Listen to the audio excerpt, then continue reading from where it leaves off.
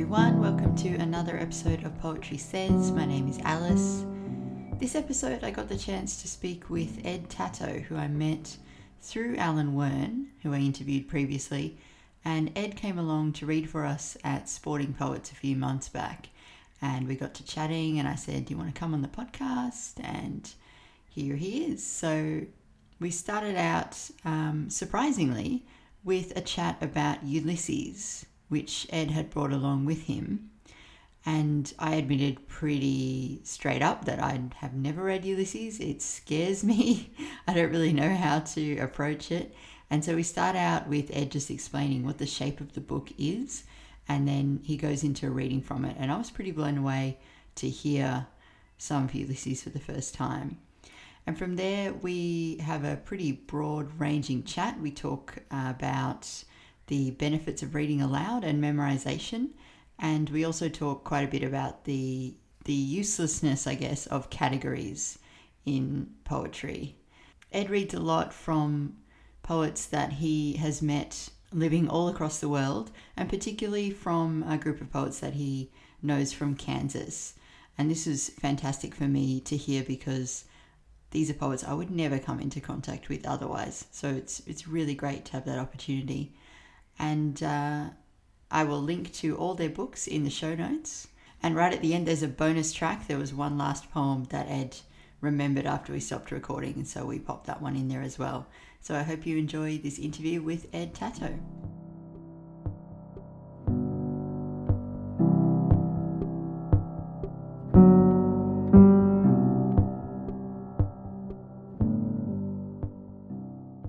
It's basically there's three main characters. There's Stephen Dedalus, Leopold Bloom, and Molly Bloom. Mm-hmm. So Leopold and Molly are married, and they have one daughter, and they had a son who died, and since the son died, they have not had sex. So when early on in the book, everyone thought that Molly, of course, people thought Molly was the problem, and that Bloom was. Molly's going to have an affair this day. So Molly had this reputation as,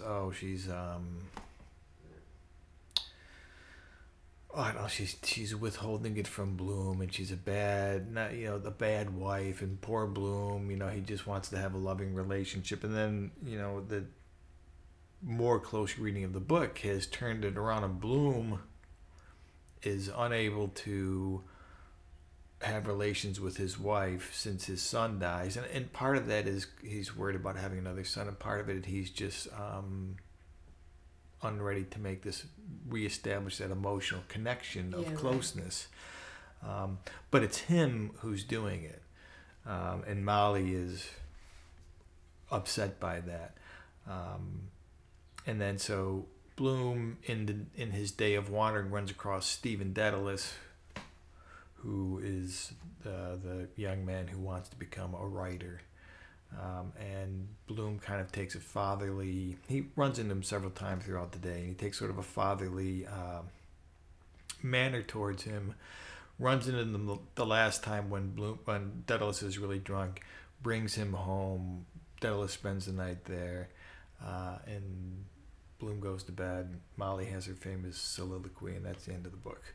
So it's not a whole lot happening. It's the individual things that play on relationships. Again, like poems, they're individual moments of intensity about people's relationship with each other, and you can also read it as a statement about Ireland and England and all sorts of things. But for me, the most important thing of the book is the personal relations, just because that's my interest in poetry anyway. So, the whole thing about the stuff with Ulysses and its structure in that, it's kind of interesting if people are really familiar with it and that's their thing. It's not all that necessary. But the one thing that fits is that Bloom has been irresponsible in the same way that Odysseus has been irresponsible. They've shunned their family responsibilities to maintain their own sense of self, which is not, an unusual thing. That's the whole thing, balance between self and relationship. Yeah. You were making it seem so much more approachable. I want to go and grab the copy that has been sitting on our shelf for 15 years and actually open it. Well, to me, it's when I put aside all the other stuff. And a lot of that's Joyce's fault for one, writing the book this way, but then making a big deal about all the secrets in the book. So, the book has, if you read the annotations of the book, which I don't do, but you can, so much of the book is just stolen from other things. Right. And it's constant. It's every page, every paragraph has things that are either allusions to something else or just direct lines from somewhere else. And so if you want to read it that way, you can, if that's your thing. But to me, that's, I don't know, that's a research project and not a book. Yeah, a bit of an academic way to approach it. It sounds a lot like reading The Wasteland. Yeah, you can spend an awful lot of time figuring out where all these allusions come from, or you can just read it for the music of it. Yeah. And the music that's the music of Ulysses is really important. It is I've done the all day reading thing twice, and it's meant to be read out loud. It has the writing is beautiful that way, and that's why, as a poet, that's why I like it too, because it's poetry. I know that people might not agree, but it's a poem. So this thing that I want to read to you is, well, one other thing. Each after the first 3 chapters or first 4, I think Joyce gets a little bored writing the book, so that's when he starts to go into this weirdness where each chapter has its own style of narration. So there's the famous one with Gertie McDowell, and that's the girl that Bloom meets on the beach, and it's written as in the language of a woman's daily of the time, sort of a highly melodramatic, over-romanticized narrative that you would find in a magazine of that era of 1904. There's the chapter where Bloom goes to visit a woman in the hospital who's giving birth, and Joyce writes the entire chapter starting with a riff on ancient English, Old English, and Old Norse, and then ends up with contemporary 19th century prose of advertising. It hits everything in between: Matthew Arnold, Milton, Shakespeare, Dryden, Pope, and he riffs on all these guys throughout the chapter, which it makes it kind of, again, if you're trying to read it for meaning, it makes it difficult. But when you read that chapter out loud and say, I'm just going to hear this, it sounds really good. So the chapter that I want to read from is the one that's written as a catechism. So there's a question and an answer. Okay. And Stephen and Bloom are sitting in Bloom's house, and the only interaction we get is through this narrator asks a question, narrator answers the question. So I just had to find my page here. So in this one, I've read it at poetry readings. I like to go to poetry readings where they encourage you to read other people's work before your own. And I've read this several times at different readings. And it always gets a good response. Okay. Even though people will often say, "What was that?" Yeah. What did that mean? Yeah, because they're like me. They're too scared to read this. They like it. So I'll just start. What in water did Bloom, water lover, drawer of water, water carrier, returning to the range, admire? Its universality, its democratic equality and constancy to its nature in seeking its own level, its vastness in the ocean of Mercator's projection, its unplumbed profundity in the Sundom trench of the Pacific exceeding 8,000 fathoms. the restlessness of its waves and surface particles visiting in turn all points of its seaboard, the independence of its units, the variability of states of sea, its hydrostatic quiescence in calm, its hydrokinetic turgidity in neap and spring tides, its subsidence after devastation, its sterility in the circumpolar ice caps, Arctic and Antarctic, its climactic and commercial significance, its preponderance of 3-1 over the dry land of the globe, its indisputable hegemony extending in square leagues over all the region below the sub-equatorial Tropic of Capricorn, the multisecular stability of its primeval basin, its ludifulvous bed, its capacity to dissolve and hold in solution all soluble substances, including millions of tons of the most precious metals, its slow erosions of peninsulas and downward trending promontories,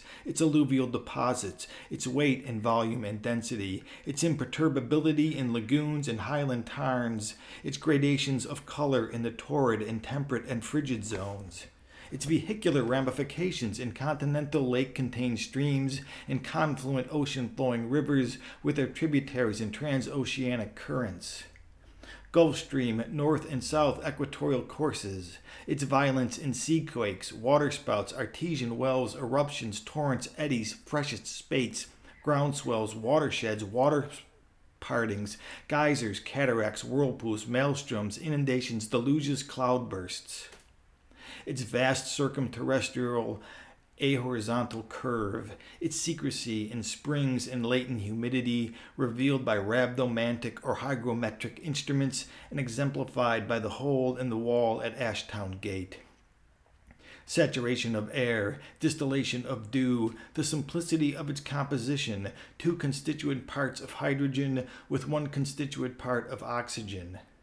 Its healing virtues, its buoyancy in the waters of the Dead Sea, its preserving penetrativeness in runnels, gullies, inadequate dams, leaks on shipboard, its properties for cleansing, quenching thirst and fire, nourishing vegetation, its infallibility as paradigm and paragon, its metamorphoses as vapor, mist, cloud, rain, sleet, snow, hail, its strength in rigid hydrants, its variety of forms and lofts and bays and gulfs and bights and guts and lagoons and atolls and archipelagos and sounds and fjords and minches and tidal estuaries and arms of sea, its solidity in glaciers, icebergs, ice flows, its docility in working hydraulic mill wheels, turbines, dynamos, electric power stations, bleach works, tanneries, scotch mills, its utility in canals, rivers, if navigable, floating and graving docks,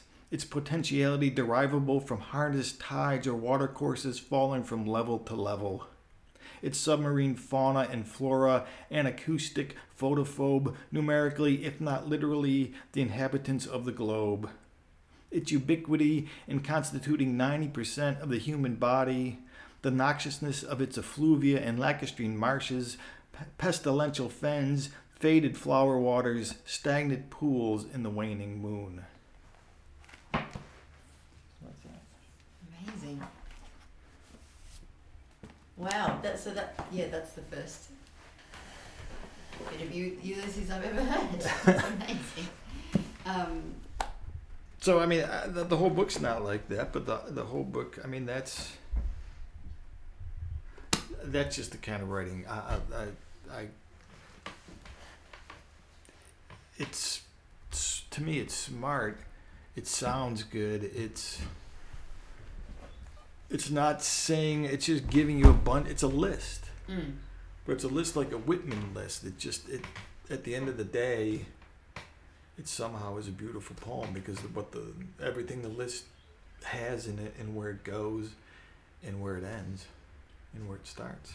Do you know anything about the writing of the book? Do you know if he did lots of drafts? Oh, yeah. Yeah, I know he was a reviser, and a reviser. It took 7 years to write the book. And I know, I know that when he I have never finished Finnegan's Wake. But when he was writing Finnegan's Wake is when he was losing his sight, so he would do his edits by having someone read to him so that he could hear how it sounded instead of having to kind of read it himself. And I'm going to assume that he read this out loud. He was supposed to be a really good singer too. Right. So I just can't imagine that he wrote only in his head. I mean, just because for myself, I know that when I write, I think it sounds one way, and then as soon as I read it, I'm like, oh, that's not what I heard. Exactly. Yeah, it's such a fantastic way to check that you're doing what you thought you were doing. Yeah. I've always wanted to ask somebody who's originally from the US this question. Okay. Because you mentioned Whitman. How do you feel about Whitman? How do you think about him?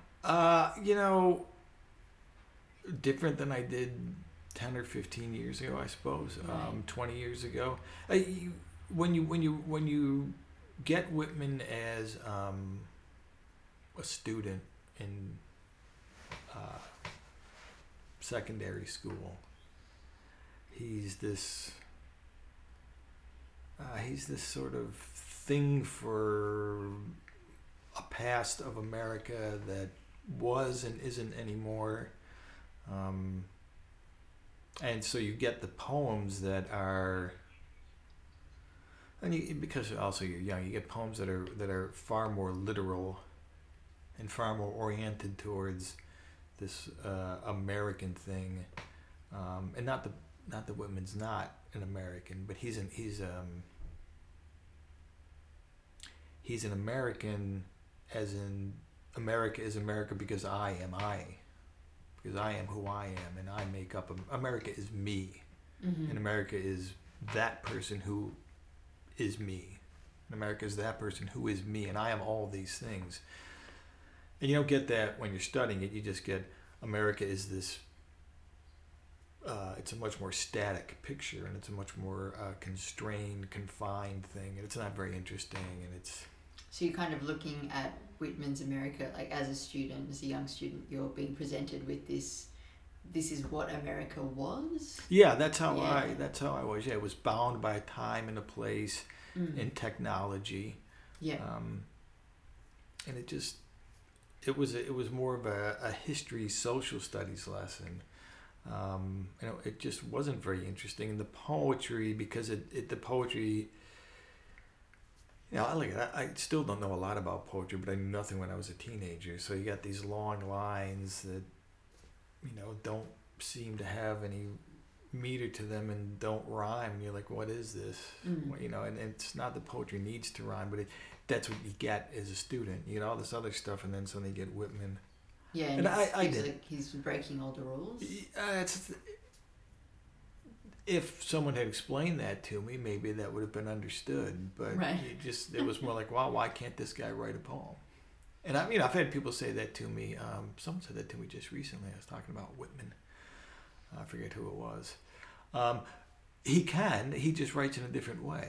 And I never realized what it was till I was in graduate school, which was I graduated in 2011. It's these biblical lines. They're these lines right out of the King James version of the Bible, written the same way, with their multi-clausal dependent sentences that go on and on and on. And they have a Whitman-esque rhythm to them, and they're not just, he's not. I mean, that whole thing I just read of Joyce, that was one sentence. Joyce isn't doing that. He's doing a different thing with a long sentence. And Whitman is doing his own thing, but it's referring back to this biblical thing. And for him, that's the poetry he would have heard orally in church as he was growing up. And it's an allusion to that, but it's also sort of an homage to it as sound. And then it's the idea of taking that biblical thing of the God above and saying, no, the God is me. The God is me here and now in this place, which is the creation. And it's a interesting, complex thing that he's doing. And so now I'm much more attuned to Whitman, and I enjoy him. But it wasn't until I kind of, and I think that's true with a lot of poems. And if you don't really understand what they're trying to do, you can't find an entry into them that's suitable to your own individual appreciation of a poem. Mm-hmm. And I'm not saying that you interpret it any way you want, but your grounds for liking a poem. I mean, to me, I want to hear a poem. I really, as soon as I like a poem, I want to read it out loud. So I want that oral presentation to me. So if I don't understand how to read it out loud, and I'm not good at, it takes me a while to pick up on those kind of things and how to figure out the cadence and rhythm. Even with metered poetry, it's not. I'm not a great reader on the page of poems. It takes me a lot of time to do it. It takes me practice. So until I get it right, the poem's never right to me. And so once you hear a poet read too, it's interesting. I have a friend of mine whose poetry I love, and he's a beautiful reading voice, and he's a great reading style. And when I read his poem on the page now, I can hear his voice. But when I read his poems out loud, I just butcher them because I can't get, and I'm never happy because I feel like I've done a disservice because I know what his poem is meant to sound like, and I can't get that right. So it's frustrating to me. So the opposite happens sometimes when I'm reading it on the page. I'm sure the poet doesn't mean it to sound that way, but I can't figure out through lines and grammar and syntax how to get a sound out of it that's meant to be. And sometimes other people will read it to you and you'll be like, they picked it up. No, I feel exactly the same way. I feel like a good reading of a poem can absolutely transform not just that poem itself, but your appreciation of that poet's whole work. So I'm trying to do some book reviews online. One is for a website called Western Humanities Review. I sent them an application. They said sure. So they sent me the book, and I like the poems, but at the same time, I'm like, come on, this is a good poem, but it could be really good if you just sort of,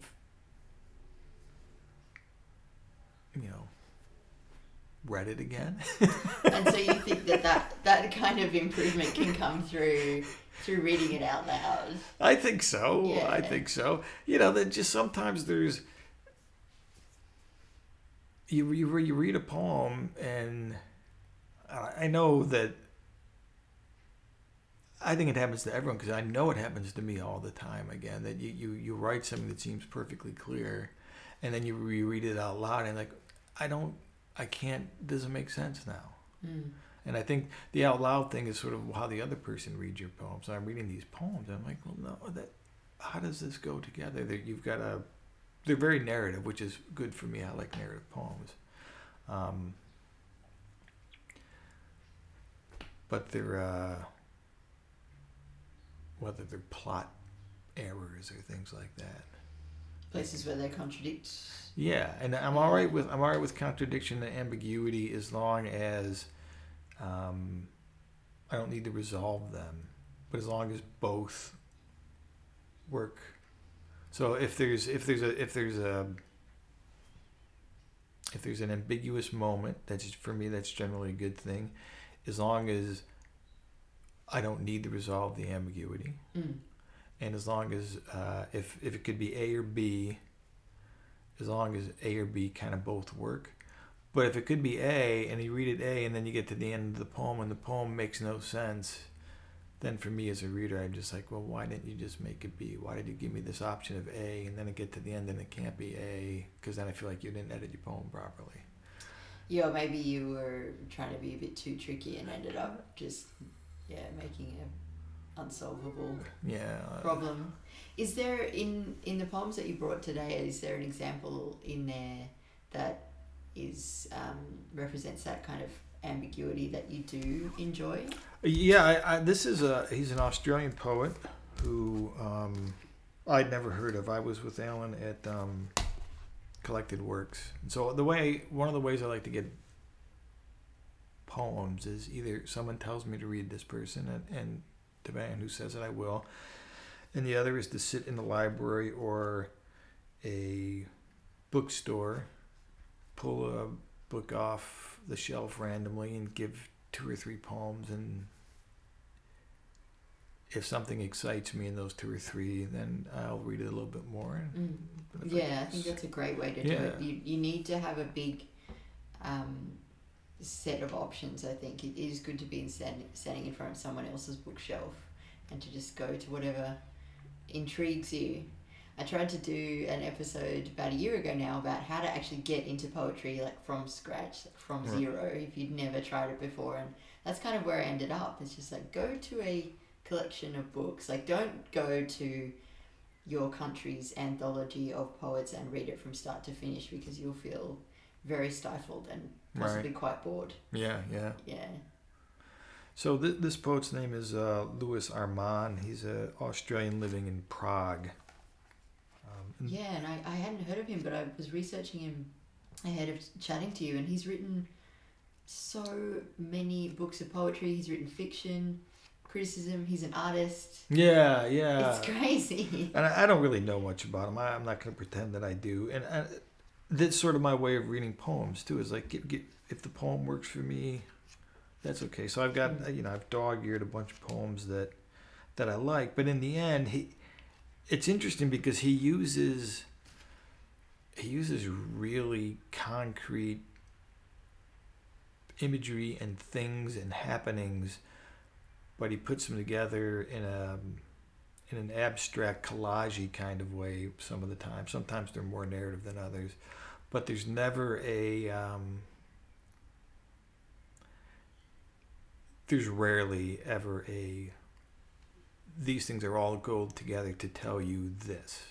Right. So these things go together so that you can think about how they may or may not go together, and what happens if you put them next to each other in this sort of collageist type of way. And he's a bit of he's a sort of a postmodernist person on communication and the, what do we want to call it, the troubles with communication. So he's not trying to make it direct. He's not trying to give you a point and say this is the theme or the moral of what I do. So let me find one of my little dog-eared ones and I'll read it.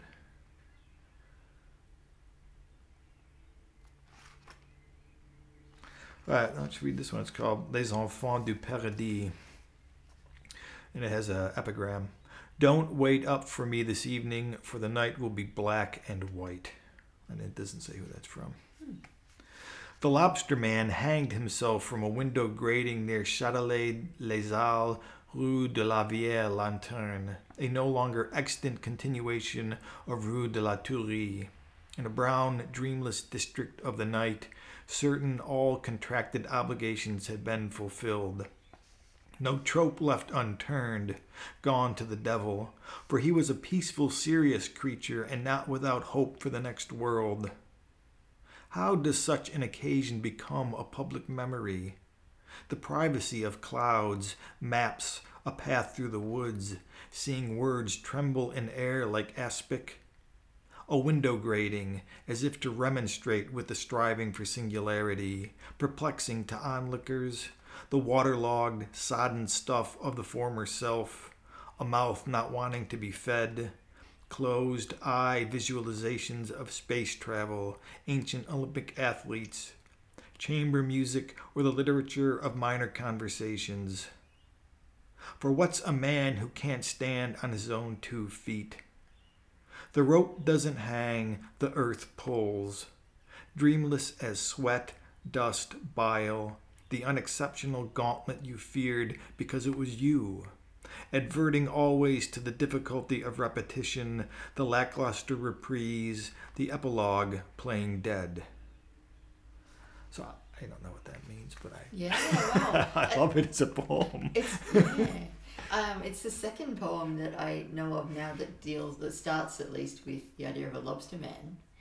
Do you happen to know Oppen's poem about lobstermen? I don't. I know Oppen. I read a lot of Oppen when I was in New Zealand in grad school. Yeah, but I don't know that he had a lobsterman. I'm going to assume that he does because I'm pretty certain there's a poem for Oppen in here maybe. Oh, really? Oh, cool. Yeah. But as you were reading it, I was trying to hold on. I got really attached to the lobsterman at the start, and so the whole time you were reading, I was trying to tie all the lines back to the lobsterman, but that wasn't working. Yeah, at all. No, and in the end, where he says, because it was you.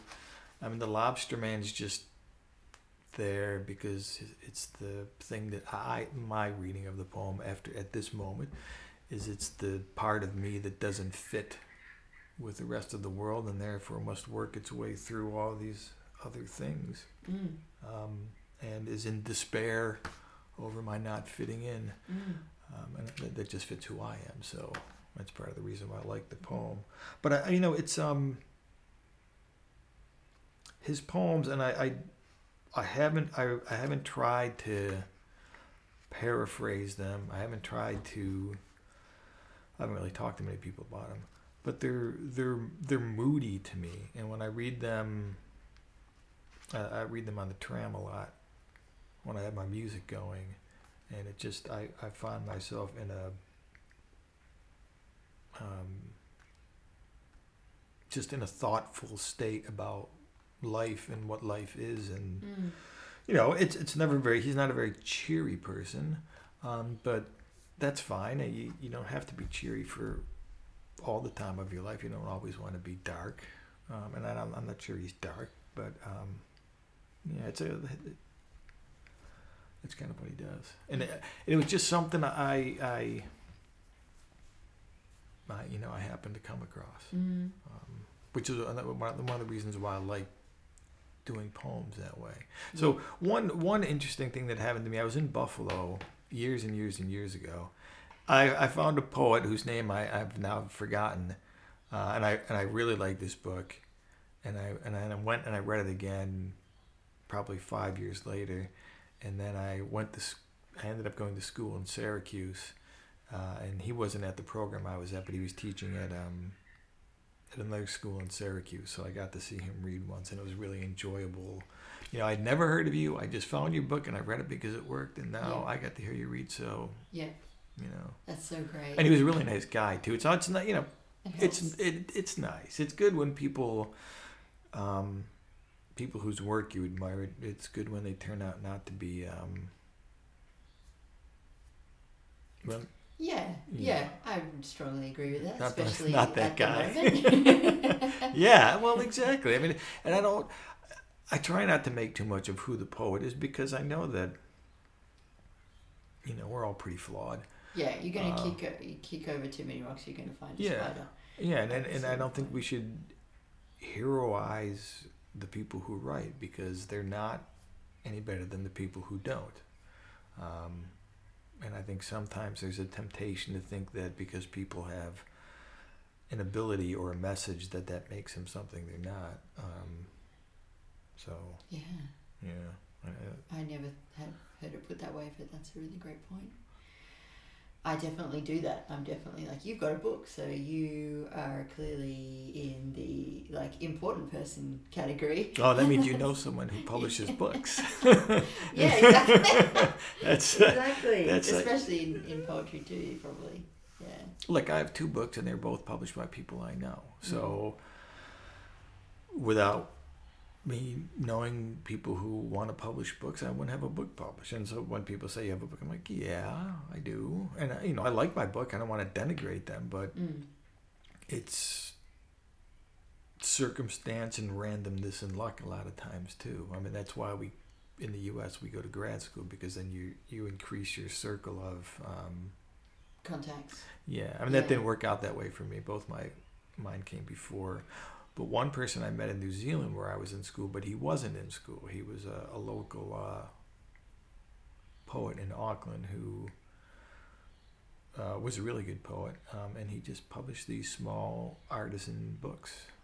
Beautiful. And he wanted to do one for me. I said, sure. Yeah, right.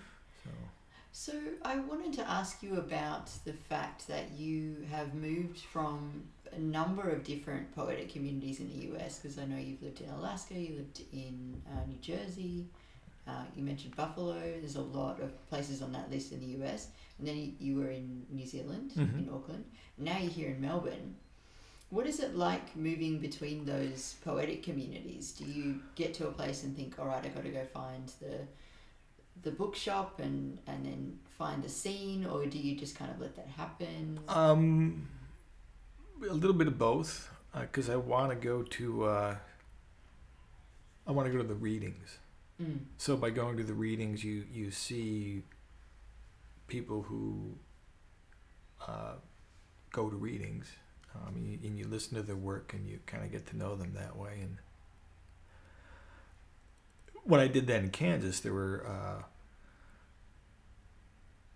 maybe 5 of us in a core group that started a writing group together, and they were the best writers I've ever been around, and they were the best readers that I've ever been around. That's great. And I'm going to exempt myself from that bit of it too. They were these crazy poetry people, and they loved poems, and so it was fantastic for me, and they were really good readers too. So when you went to when I would give them a poem, I know people bag workshopping, which is fine. I like it, and it helps me.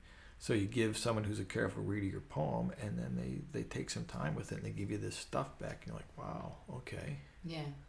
I didn't see that. I didn't understand my poem could be read that way. And then, maybe I'll change stuff, maybe I won't. But the care and attention makes you want to be responsible to what the poem is, and not what you. That's really where I kind of learned best to kind of start letting my intentions go, was by letting other people who were keen explain what the poem was instead of what I wanted it to be. Yeah, completely. That's such a valuable part of workshopping.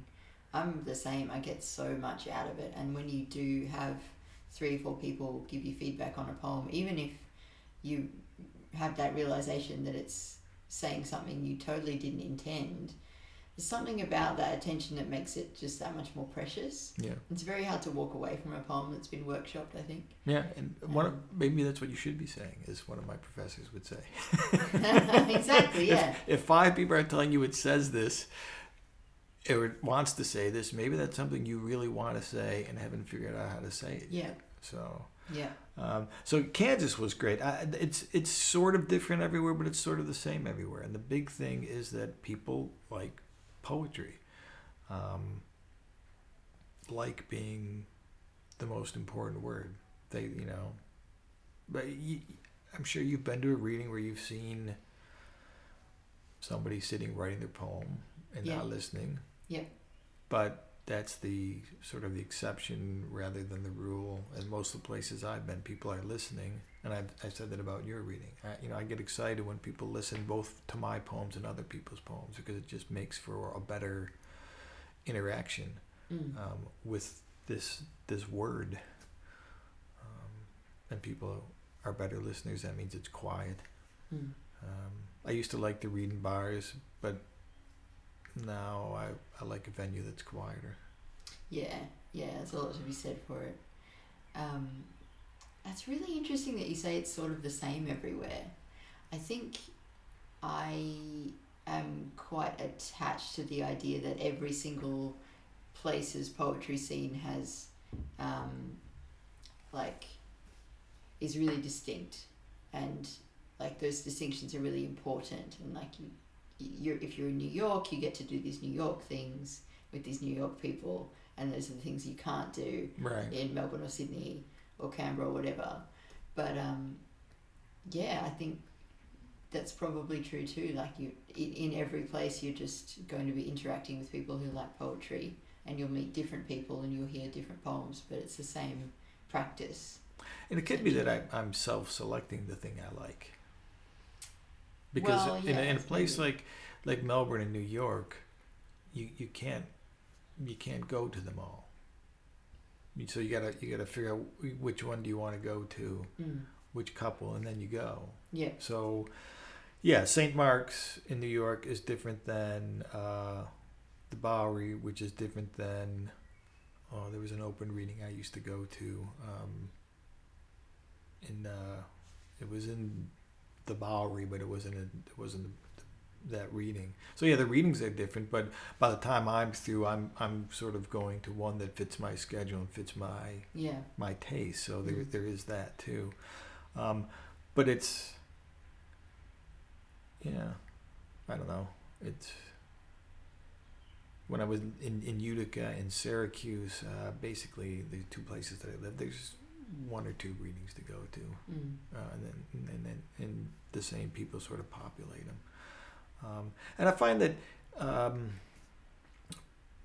if people write for the page, but if you write for the page, generally you're not a big proponent of reading.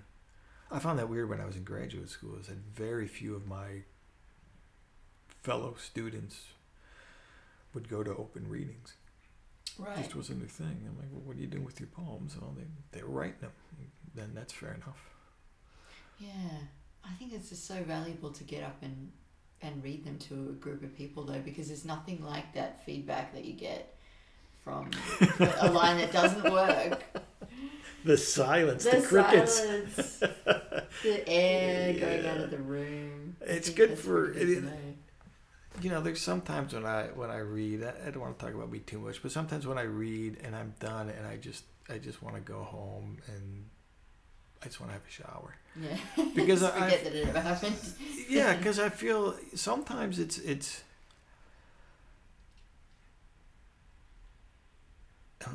how to put it. There's this thing like you get a little too caught up in yourself up there on stage and this idea of what you're doing and who you are, and just like, you're just another guy reading a poem. Keep that in perspective. And when nobody says a word when you're done, and they can't tell you finished a poem, and they can't tell you're done with your set, then you're like, yeah, okay, that's right. Yeah, that's right. I'm just a guy up here.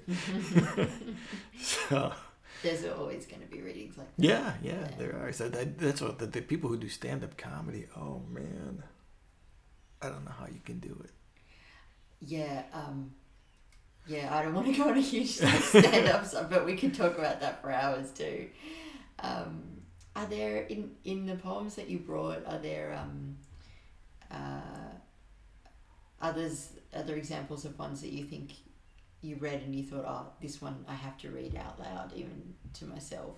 Yeah, there's my get my books in order. My go-to poet currently is it's this book. It's called Devotions by Bruce Smith, and he was a professor of mine at Syracuse, and he writes lyrical poetry, and he's a music person. So he's one of those people that he grew up, he was born in 1945, I think. So he rock and roll was just starting in Motown and all that, and it's always been his thing, and his music is so, his poetry is so musical, that it wants reading out loud. Right. It's meant to be done that way. And this book it's called Devotions, and every poem is called Devotion, and then it has a second part of the title. Oh, that's so beautiful. Yeah, it's which one do I want to read? I'll read this one. I read this one. I had a reading at the Dan, and I read this one as part of my set. It's called Devotion Smoke. There's a game on, but there's always a game on, and a tire fire in the distance, squalling smoke in your direction, and threshold limit values of cadmium and chromium, like a Mannerist painting done in flames and volatile oils, plus benzene and coal tar and the oxides of our recent being on Earth. The tennis is sensational, isn't it? The ground strokes, the aces, the donk, like a translation of grunts to French. Thus, the American is left with love after a cross-court topspin, difficult to return, difficult to even reach. The sky is orange, like a level of threat, and gray like another country, one we came from or one we set on fire. 40 love. We like a good game with perspiring. Our Secretary of State likes anything she says with a score behind it. And behind that, the perfumes of the superfluous and the shared vapors of our ruin. And behind that, a sparrow. And behind that, the work men do at the rehab because of the work men do. The nerve ends keep forming a man composed of nerve ends. The smoke smells like a French confection burnt in the kitchen of the prison. The play continues after rain. The sky is a black rose. The sensational moments scored for us, the sky scored for us into the adored and uncared for, and the struggle that governs as someone falls and someone sweats, and the fire governs. Oh, Love that. Smith. Yeah, he's pretty good. I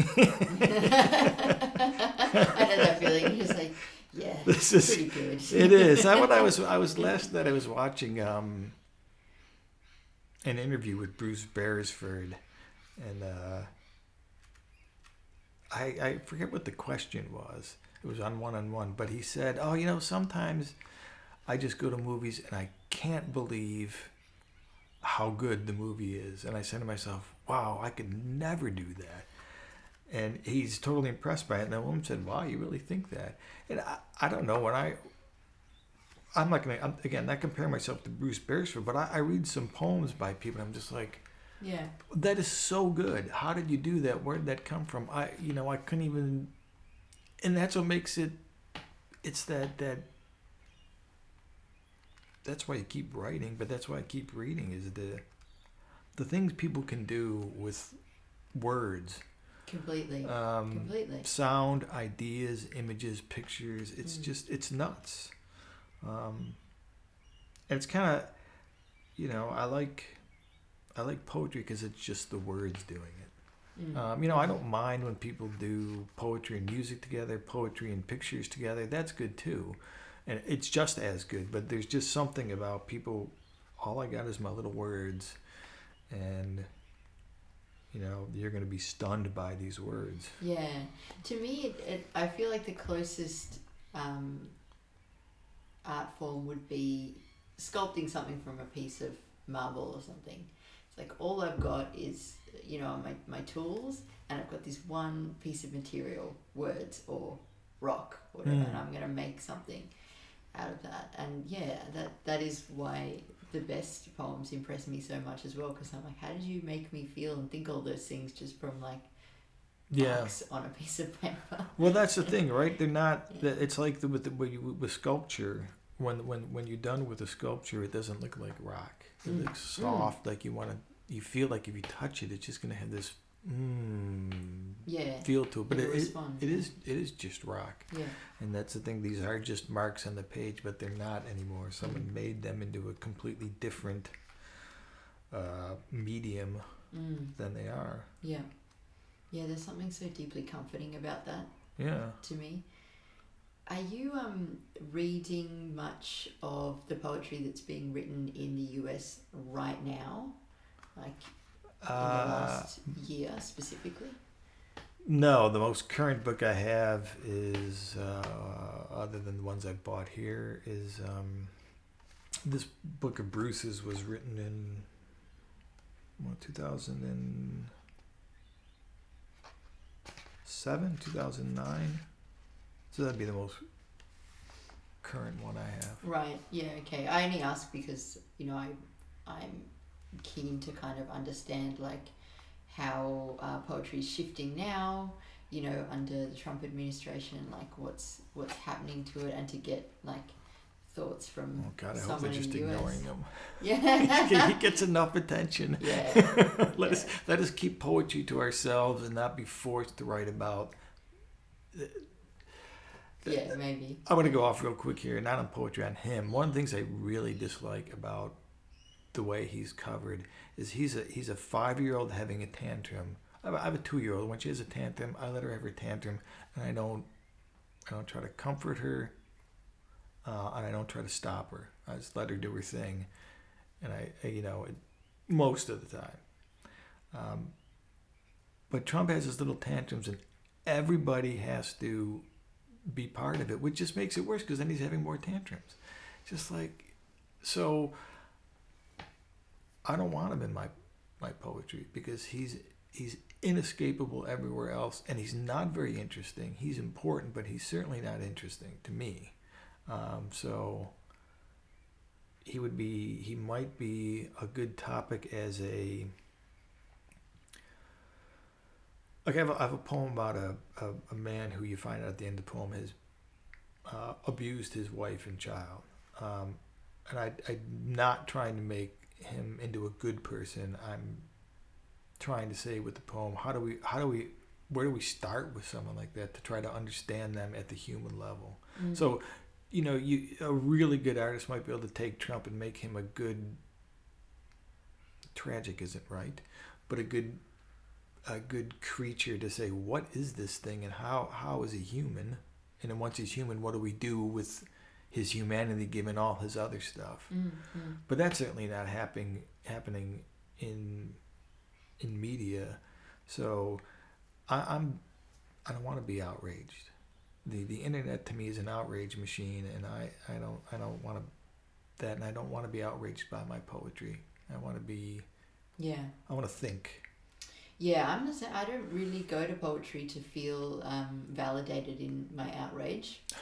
I think a lot of people do, and I think that's totally fine. But yeah, that's not what its function is to me. It's more about making sense of senselessness. Yeah. Putting a shape around a feeling that, like that poem that you just read. I'd have to look at it very closely to understand what it was about. But the sense I got from it was. That feeling that you have when you know that awful things are happening in the world, and it seemed like it had a fairly direct political tie as well, but kind of the inevitability and kind of the daily action that just keeps happening, like the tennis game keeps coming back in and out, and so that's useful to me when I hear that, because I feel that recognition, like somebody else has sort of felt that, like, well, everything's pretty bad, but I still have to go to work. and he blames this thing, and he bags this thing we call America, but he doesn't let you off the hook by saying it's America. He makes you meaning me, because I'm an American, he makes you culpable if you are an American. There's no critique of America that doesn't include a critique of yourself who live there and are part of it, which it makes, if you're going to do politics in a poem, that makes it interesting. I can't step aside and criticize this thing that I've spent my whole life being, even if I'm a voice of the minority against what's happening. I'm still sucked into it and part of it. Maybe not as much as others, but still, what do I do about this? Where am I because of this? And I think that he, he'd be the first to say, as a baby boomer, privileged white male of an especially privileged white male time in an especially privileged society, he is always trying to come to grips with what do I do with this thing I have? I know I admit that I have it, but that's not enough. What do I do with it? How do I come to terms with it as myself? But then how do I use it in furtherance of making this place something better? And for him, I'm not sure better is necessarily, it includes political action, but it's also, it's individual things. It's understand. I guess, we all have, whoever we are and whatever we think, we all have to come to terms with ourselves at some point. and how to do that. Not what that means, but how maybe to start to think that way, I think you could say is part of what he does. Can I read another poem from the book? Please, yeah. It's so great to be introduced to someone. It is when it's I would never ever come across this poet otherwise. This is why I like these people in Kansas, because they were every week we'd start our workshop with reading a poem of someone, and I'm just like, oh, who's that? Oh, who's that? Oh, who's that? So I have someone I was introduced to there that I his poems are really long, but they're crazy beautiful. What do I want to read if I can find the brutal? Oh, I'll read this one. So I went to school in Syracuse, and then I lived in Utica. Utica is it's 90 minutes from Syracuse. Syracuse is 3.5 hours from New York, or Utica is 3.5 hours from New York City. 67% of school-age children in Utica live in poverty. It's a crazy poor place, and it's Syracuse used to be not as bad, but Syracuse is sort of on the way up, and Utica is still floundering. The devotion bus to Utica. Waiting on a bench like the one outside the third grade classroom where you were sent for singing badly, or like the disinfected slab at the clinic waiting for blood to be drawn. Maybe we'll have experience, you tell me, or if not experience, time with freezing rain and Dickinson's discs of snow. A white weight as in an unwritten poem that dreams the crimes of kindness done to us. We're here for the distance. Beside us, a man recovered from experience who has mastered pain and deadpan as he was mastered by his disease. Does the bus stop in Albany? Another waiting one of us is boy with an empty sleeve and a sulky girl born in Rome, schooled in Geneva. All Europe went into her making, all experience teased from her, blood drawn from her by the sky. Is this the bus to Troy? A bent-over white man leaks from plastic bags of tropical fish, neons and guppies, clown and tiger barbs. When he drank, he opened his mouth, sometimes to water, sometimes to air, sometimes to God, his mind leaking silver or purple like an oil spilled in the canal. We make our meek adjustments because the bottom of the sea is cruel. He writes on the bus stop wall those words from Hart Crane in pencil. He works his imaginary glove, waiting for the inning to end, find a vein and draw experience. Smoking is how the bus is provoked. I hope, stop it already with the hopes. An upstate Juliet waits. She is partly sunny. Does the bus stop in Verona? Does it stop for a 15-minute break from experience? We'll go through cities of one feeling, towns thin as angelfish, deadpan villages. Cut open Dickinson and you'll find the blues, you tell me. Kiss Dickinson and you'll find distance. Does the bus stop at Wellbutrin? I can't draw, but you can. If the bus goes through Mexico, are we Mexicans? You draw a sketch of a Cadillac convertible top down. It's not all representational. Elvis drives into the horizon.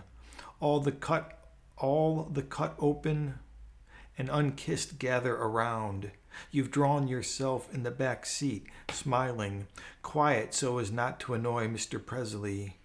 Cut open Elvis and you'll find a small town boy singing badly. For Michael Burkhardt. And Michael Burkhardt's another poet who teaches at Syracuse. And Michael Burkhardt is the kind of poet who knows every poet who ever seems to have come through the U.S. And I didn't bring any of his books with me. Michael's a really interesting person. He's just a really thoughtful, kind,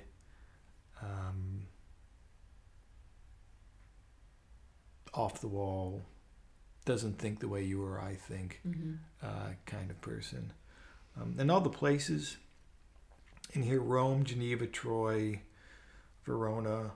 Those are actually all places in and around Syracuse and Utica. Really? Yeah, there's Wow. it was settled by a lot of Italians, so there's all these, and even Mexico is a place.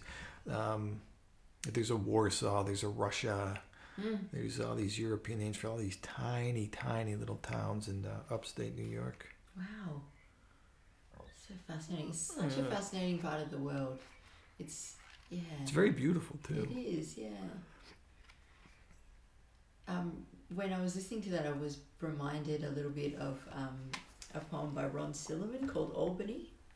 I don't know if Bruce Smith would be at all happy with a Silliman comparison. He might be like, "What? I'm not a language poet. Get away." Bruce doesn't. He's not worried about categories. No, he's not. He's not at all. He's another very generous.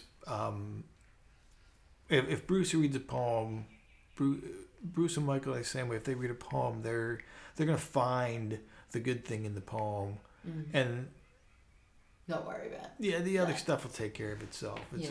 Other people will write papers and reviews and stuff and sort all that out. Yeah. And Bruce is not going to consider himself a language poet, but he doesn't have a side to a bone to pick in any of this stuff. Yeah. So, I wish I was like that. It's hard to be that way. It is, because I think I've been thinking about this a lot lately, just thinking about all these categories that I have set up in my mind in opposition to one another, like, page and stage, experimental, lyric, that kind of thing. And just how useless all that is. Like, it's just so unhelpful. It doesn't get you anywhere. No. It doesn't achieve anything. It just makes you more afraid to write things because you're just thinking about how they'll be received, I guess, and how they'll be categorized. I agree, because you sometimes you feel like they're things that people are using as a club to bash you over your head with, or a club to keep you out of. Yeah. And not everybody, and it doesn't matter whether it's the people who write narratively or people who write. I sort of reject the idea of experimental, because I think every poem was an experiment. But yeah, I'm starting to think that recently too. I'm like, hang on, what is experimental? But see, it's hard to, and I don't know that I've seen journals that ask for experimental poetry, but I'm not sure that I've ever met a poet who refers to himself that way. But I feel like a word like that, that's a really judgmental word. It's like saying you're in the avant-garde, which is the implication being that if you're not doing that, you're sort of doing the same old thing that everyone else is. You're not being original because you're just doing the stuff that's already been done.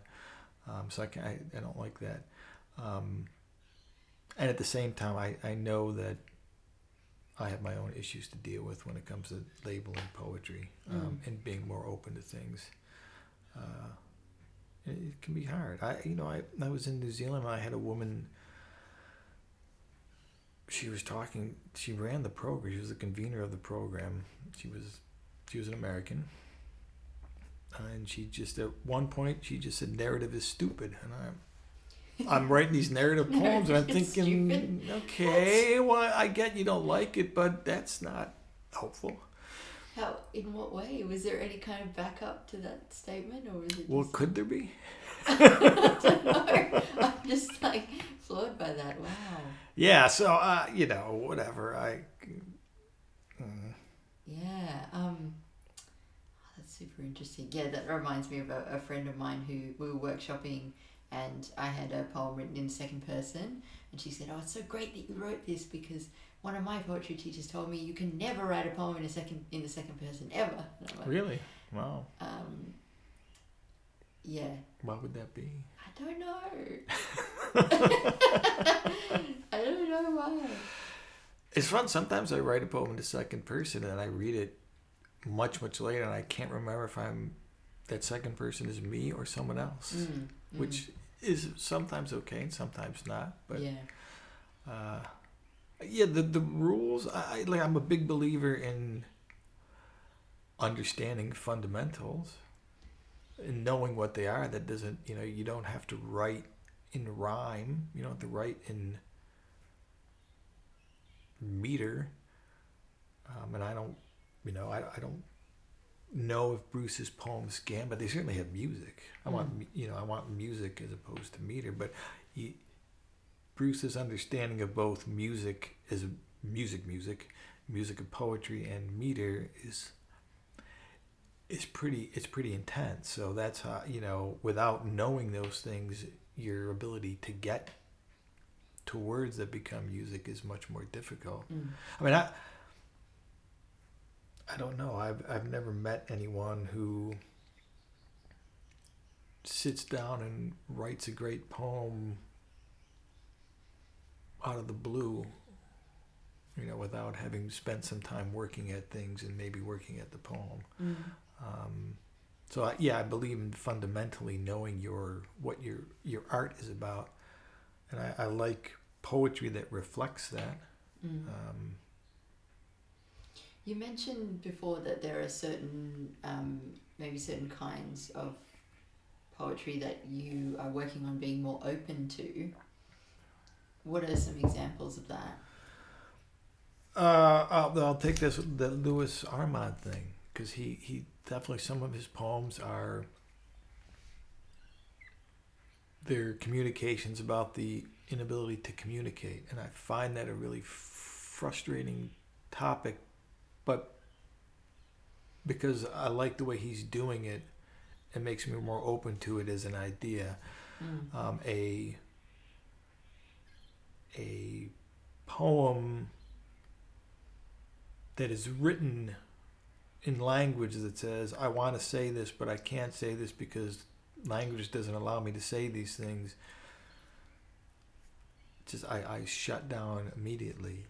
And so anything that kind of gets near that as a topic or an idea makes me nervous, defensive, uneasy. I'm not sure what the word is, but I start to push away against it.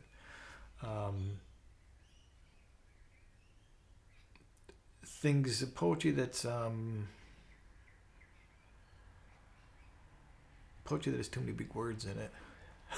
Yeah, that'll shut me down pretty quickly as well.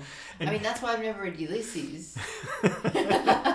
There's so many words, you can skip the big ones and you don't have to worry about it. That's a good point. But yeah, I was saying to someone the other day that there's a couple of younger friends of mine who seem to think that I can teach them how to write poetry. Right. I really can't do that for you, but what I can say is, it's a good poem if you're in it somewhere, if you, the writer, are inside it. And it's probably not going to age very well if you've done it purely for the impression it's going to make, because it sounds fancy and you think people might be impressed by your vocabulary. And yeah, if I ever feel like a poet is writing a poem just to sound fancy, I'll basically just walk away. Yeah. Clever. I am not big on the clever poem. No. I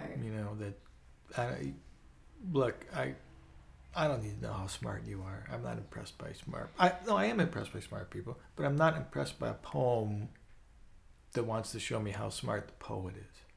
Yeah, well, the thing is, we don't have anything else to work with in that instance. Like, if you're a really smart person, you might also be a really nice person, and you might have super interesting things to say, and we can have a conversation. But if it's just your poem, it's kind of like your resume. It's like, look how great I am.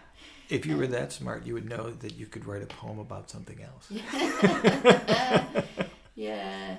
So I have those kind of poems. I have a problem with philosophic poems just because I don't have any philosophy background.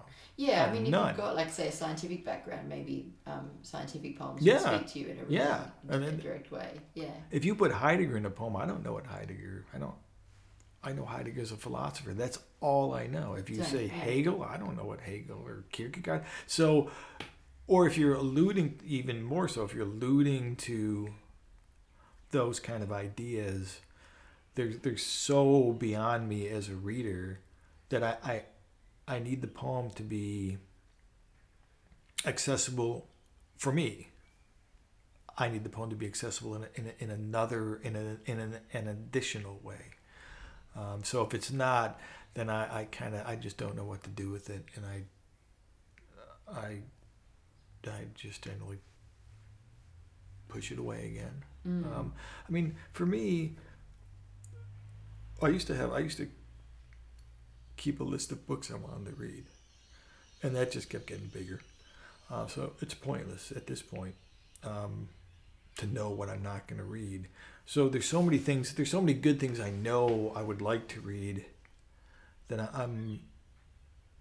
it's kind of like me in the library or the bookstore. If you're not hitting to me, I'm just going to put you down.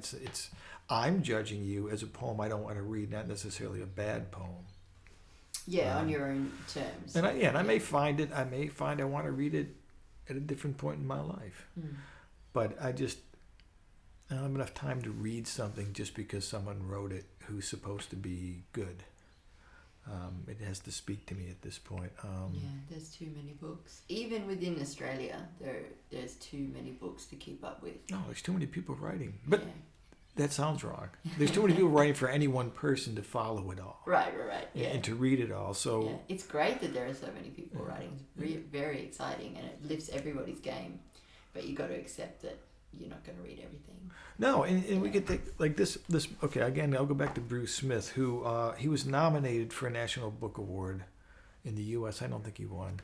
But if we think about that, that's pretty up their level to be in, let's say. But if you look over the last 30 years and they nominate 5 books a year, that's 150 poets. Let's say half of them got nominated twice. That's 100 poets who are supposedly at the apex of their craft, and who can even read all those 100 poets and all their works. And that's just the U.S. That's just one award in the U.S. Yeah, it's one award in the U.S. And we tend to value contemporary stuff, and we think, the 90s poetry is so dated. Who's reading stuff from the 90s anymore? I don't know. I don't know either. I know I went back and I tried to find Bruce's book from 2005, and which is Songs for Two Voices, and then he had another one in 2000, The Other Lover, and I had trouble finding him. And when I got him, I'm like, well, these are beautiful books. Yeah. And I never heard of Bruce before I looked at Syracuse as a place to go. Right. So, there are 30, 40, 50, 100 Bruces out there who I'm not only never going to read, I'm never going to hear of, which is why, I try to, I give a book a chance, but I don't feel compelled to finish, and I don't feel compelled to read it more than I want to read it. Yeah, that's exactly it. That's what I always try to tell people, because I think there is so much obligation around reading poetry, even for poets who get it, who are inside of it. We feel very obliged to have read and to be able to we're awfully speak insecure. Intelligently about. Yeah, we're super insecure. But non-poetry readers, or people who are like around the edges thinking, I'd like to go into that house, I think it's very, very hard, because they feel as if they have to somehow like ingest this canon all at once, and it's just too much. And so I always say, look, just go to whatever if you like it, that is great. If you're reading it at all, that's amazing, And tell someone else. Yeah, tell someone else. Yeah. Read a poem to somebody else. Yeah. Oh, I'll read you a poem from a friend of mine in Kansas. Great. I was in a class in Syracuse, and it was called The Perfect Poem, which is interesting because that's a great name for a class. There really isn't, but the whole what you did is you brought a poem every week that you thought was a perfect poem, and then we just talked about the poems that we brought. That's really cool. Yeah, it was. Mary Carr taught the class. What? You got to study with Mary Carr? Yeah.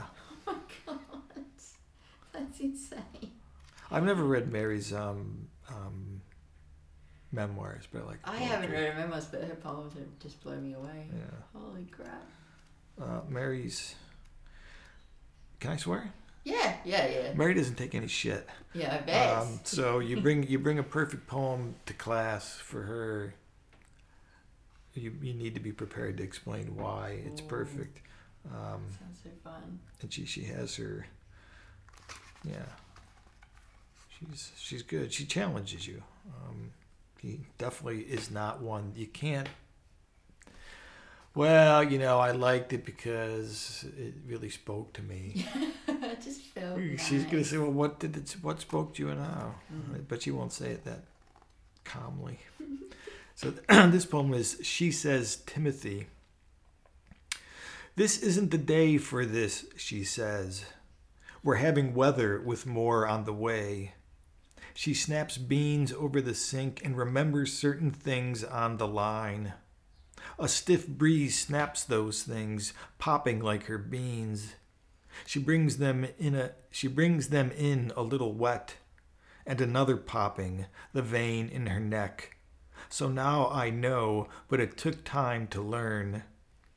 Applejack is what she wants, so I pour a little and she goes back to her beans. I sit on a metal chair and lean, whittling nothing into nothing. She says, Frank, what's this for? And I say, nothing, sweet. She has another drink and dries her hands with her eyes out the window. Says, sometimes when I sleep, I dream I'm a bicycle tire in the rain, all treads and spinning, throwing the little beads away. I step behind her and say something soft, walk her to the guest room and help her out of her apron. She lies on her side and closes her eyes. I say easy and sleep and picture this bed in a field of rye maybe, or Timothy. The poet's name is Jason Wesco, and the book is called Rough Traces. And you took that one into the perfect poem class? I did. I'm not sure Mary agreed with me. Well, maybe she didn't agree with anyone. She rarely does. So, we love you, Mary, if you're listening. We do, and I think she has her opinions. I don't think that's news to her. No, yeah. That's great. What a great idea for a class. Yeah.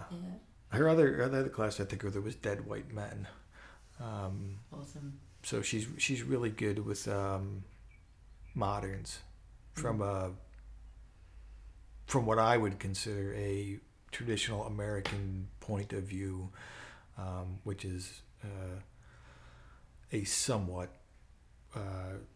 new critical looking at the poem thing and just reading the poems. She's really good with Stevens. So we read all of Stevens, all of Frost. I'm sure we read Eliot, and I can't remember what else we read. I don't know if we did Williams or not. I think we did. But it's amazing when you read Frost, because Frost has a gazillion poems, but then he's got like 13 great poems. You're like, how does someone have 13 great poems? And they said, well, it's only 13. You think about that. Like how many poets that would you say, that's a really great poem? Not just like, I really like that one, but that's a great poem. I guess most, for me, maybe a half a dozen poems for a really, really great writer. If we're talking about contemporary people writing now? Even anybody. Yeah, there isn't an immediate list springing to mind, I have to say. It's just, it's amazing how difficult it is to write a really, really, really, really great poem that just kind of electrifies you. Yeah, Frost has got 13 of them. Yeah, he's such a good writer. I have a book on my shelf which is early poems of Robert Frost, and I keep it because I hate some of the poems in it so much, and I'm like, yes, he was bad too at a certain point. But I adore Frost. I love Frost so much, but I keep that book there as comfort. But yeah, that all poets write bad poems. I have my Anthony Heck. I'm not going to read Anthony Heck because my favorite poems are just really, really long poems. Okay. So I have this book, The Venetian Vespers by Anthony Heck, which is one of my favorite books, and the title poem it's like 20 pages long. It's such a great poem. And then there's two other ones that I particularly like. Actually, there's three. The Grapes, which is, let's see, that's 6 pages. The Short End,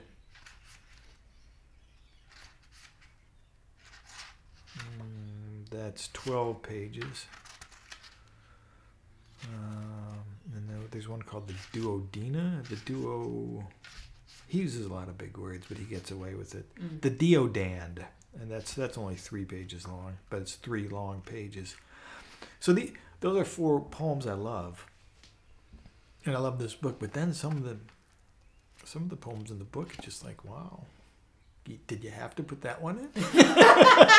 And I mean, who am I to tell Anthony Hecht what to do with this book? But I think, when it comes to a book, it's rare to find a book without a couple of clunkers in it too, which is good if you're a writer. You're like, okay, well, if that person wrote that, then I'm on the right track. I should keep going. That's a really good point. Yeah.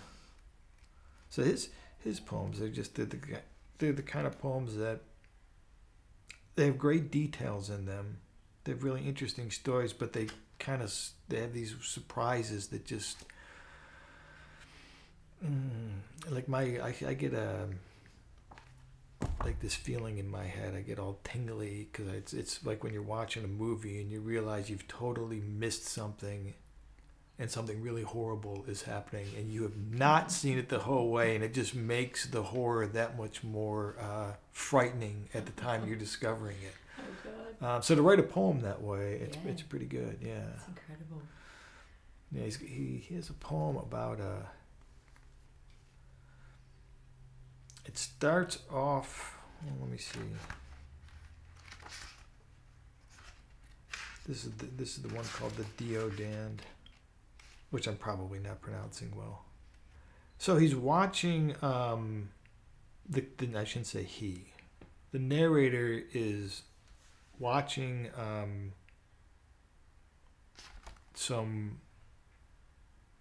women looking at a painting, and then he starts imagining and remembering sort of all mixed together, and it ends up, the poem ends somehow, it gets to a French soldier, foreign legionnaire in Algeria during the war, who's been captured, his hands have been cut off, and he's been painted like a prostitute and carried around from town to town by the Algerians who want to be liberated, rightfully so, from the French. And he just getting there is just this bizarre, horrifying, terrible thing. Hecht, do you know Anthony Hecht at all? I don't know. So Hecht is, it's important to know that he's Jewish, and he was born in the 1920s, and he served in World War II, and he was with the American troops that liberated one of the concentration camps. So he would just, the rest of his life, he would just wake up screaming in the night. And he's an extreme sort of classicist. He writes in verse, giant vocabulary. And it just, when I was 20, I thought, well, that's just an old guy who writes old-fashioned poetry and wants to show everyone how smart he is. And people would still probably consider him, people who don't know him would probably consider him an academic poet. But then when you read this stuff, it's just like he uses academic things you learn about in school, but then he makes them relevant to the poem, and makes the poem relevant to living. So I was an economics major at Notre Dame in the U.S. until I transferred to the University of Rochester, and I had to take an English class I took 2 just so I could be done with my requirement and move on and become an economist or a lawyer. And one of the classes was Intro to Shakespeare with Anthony Hecht, and he read 4 poems out loud for the whole semester was him just reading plays out loud. And then talking about them, and I sat there and said, "Ooh, I'm going to do this. Yeah, right. I want to forget about this boring economic stuff. This is what I want to do." Oh, it's amazing. But it's funny because even as I sat there and I thought of him as like such a terrible poet, because he wasn't writing, he wasn't writing earthy stuff. And now it's just like, wow, he's such a great writer. How could I have thought that? And I like, That's interesting. Yeah. It's Ulysses. I get back to Ulysses. Ulysses I used to love because of Stephen when I was a young man, and now that I'm a middle-aged man, I see that Bloom is so much more a richer, wholer character and such a better character. And Stephen was always the sort of self-important young man foil for Bloom's non-pretentious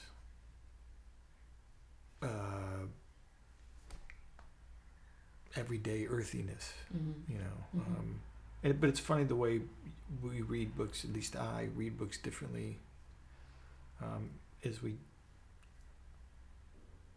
age. Yeah. So Jason Wesco, by the way, the poem I had read previous, he's from Kansas, and Kansas is home to some really good poets. There's a guy named Albert Goldbarth who teaches at Wichita. He's not actually he's from New York, but he's been in Kansas a long time. He's a great poet. He's an interesting poet that he mixes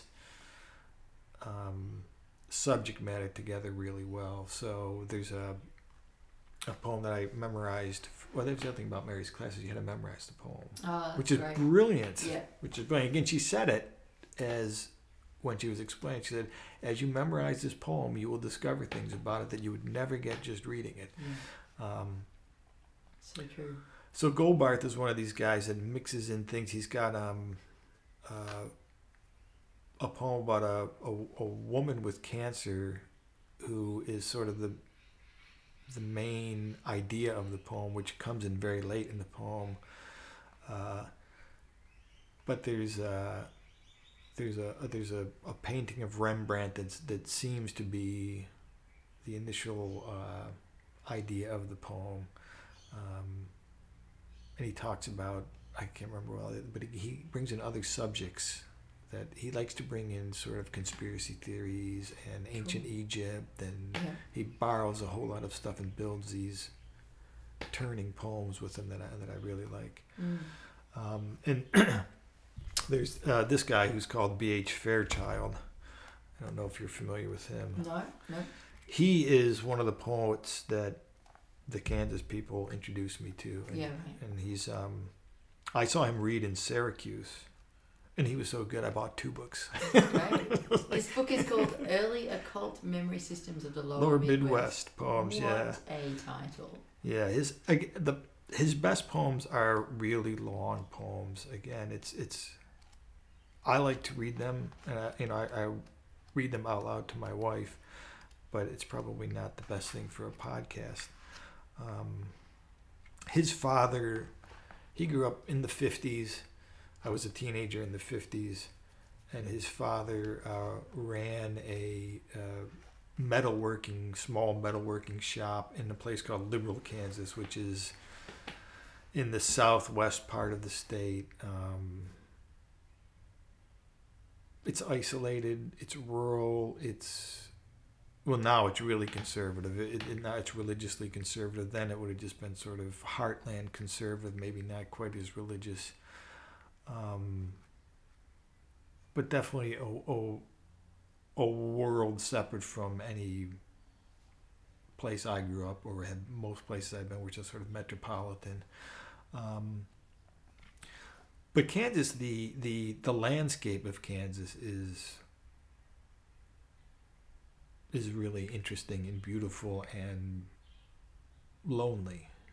I think that comes through it comes through in Jason's poem, and it comes through in a lot of Midwestern poetry, is the sense of place as not soothing, as intimidating, as a sort of void against which our lives are presented. And people who do that well, and people, for me, being familiar with the type of place, but people then who write that well, it sort of sets up a really interesting humanist problem right from start. It's almost religious in that there's this thing that I can see, that it's vast and empty, and I'm tiny, and it has tornadoes, it has this giant sky, it has snowstorms, it has dust, it has heat. Kansas will be over 100 degrees Fahrenheit in the summer, and it'll be below 0 Fahrenheit in the winter. So it's these brutal extremes. Wow. And the rain we've had here, that's Kansas spring every spring. Then you throw in the winds and the tornadoes, and it just, gosh. It's its own character. So yeah, right. It's amazing. Yeah, and that's true of that's the Plains area, and people who are from there and write from there can capture that really well. Mm. Well, yeah, maybe we can close out with one of these. Sure. I'm gonna do one from The Art of the Lathe. This is called Keats. I knew him. He ran the lathe next to mine. Perfectionist, a madman even on overtime Saturday night. Hum of the crowd floating from the ballpark, shouts slamming doors from the bar down the street. He would lean into the lathe and make a little song with the honing cloth, rubbing the edges, smiling like a man asleep, dreaming. A short guy, but fearless. At Margie's he would take no lip, put the mechanic big as a Buick through a stack of crates out back, and walked away with a broken thumb but never said a word. Marge was a loud, dirty girl with booze breath and bad manners. He loved her. One night late I saw them in the kitchen dancing something like a rumba to the radio, dish towels wrapped around their heads like swamis. Their laughter chimed rich as brass rivets rolling down a tin roof. But it was the work that kept them out of fights, and I remember the red hair flaming beneath the lamp, calipers measuring out the last cut, his hands flickering iron burrs like shooting stars through the shadows.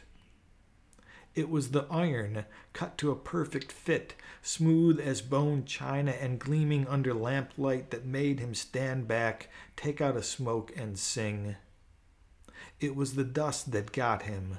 His lungs collapsed from breathing in a life of work. Lying there, his hands are what I can't forget.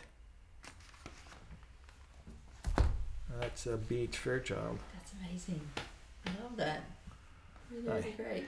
He has this great long poem about the word beauty, because it wasn't a word allowed to be said by a male or referencing anything male when he was growing up. Yeah, that makes sense.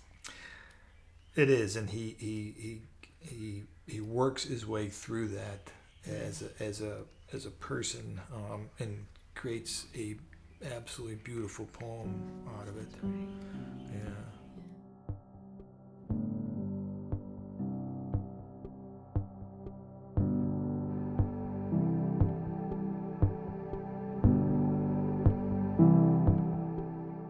This is especially good because the poet is Santee Frazier, and the book is called Dark 30, and I went to school with him at Syracuse, and he's a Native American, so but he's from that same Kansas, Oklahoma area, so there's that feel to his poetry, but there's also the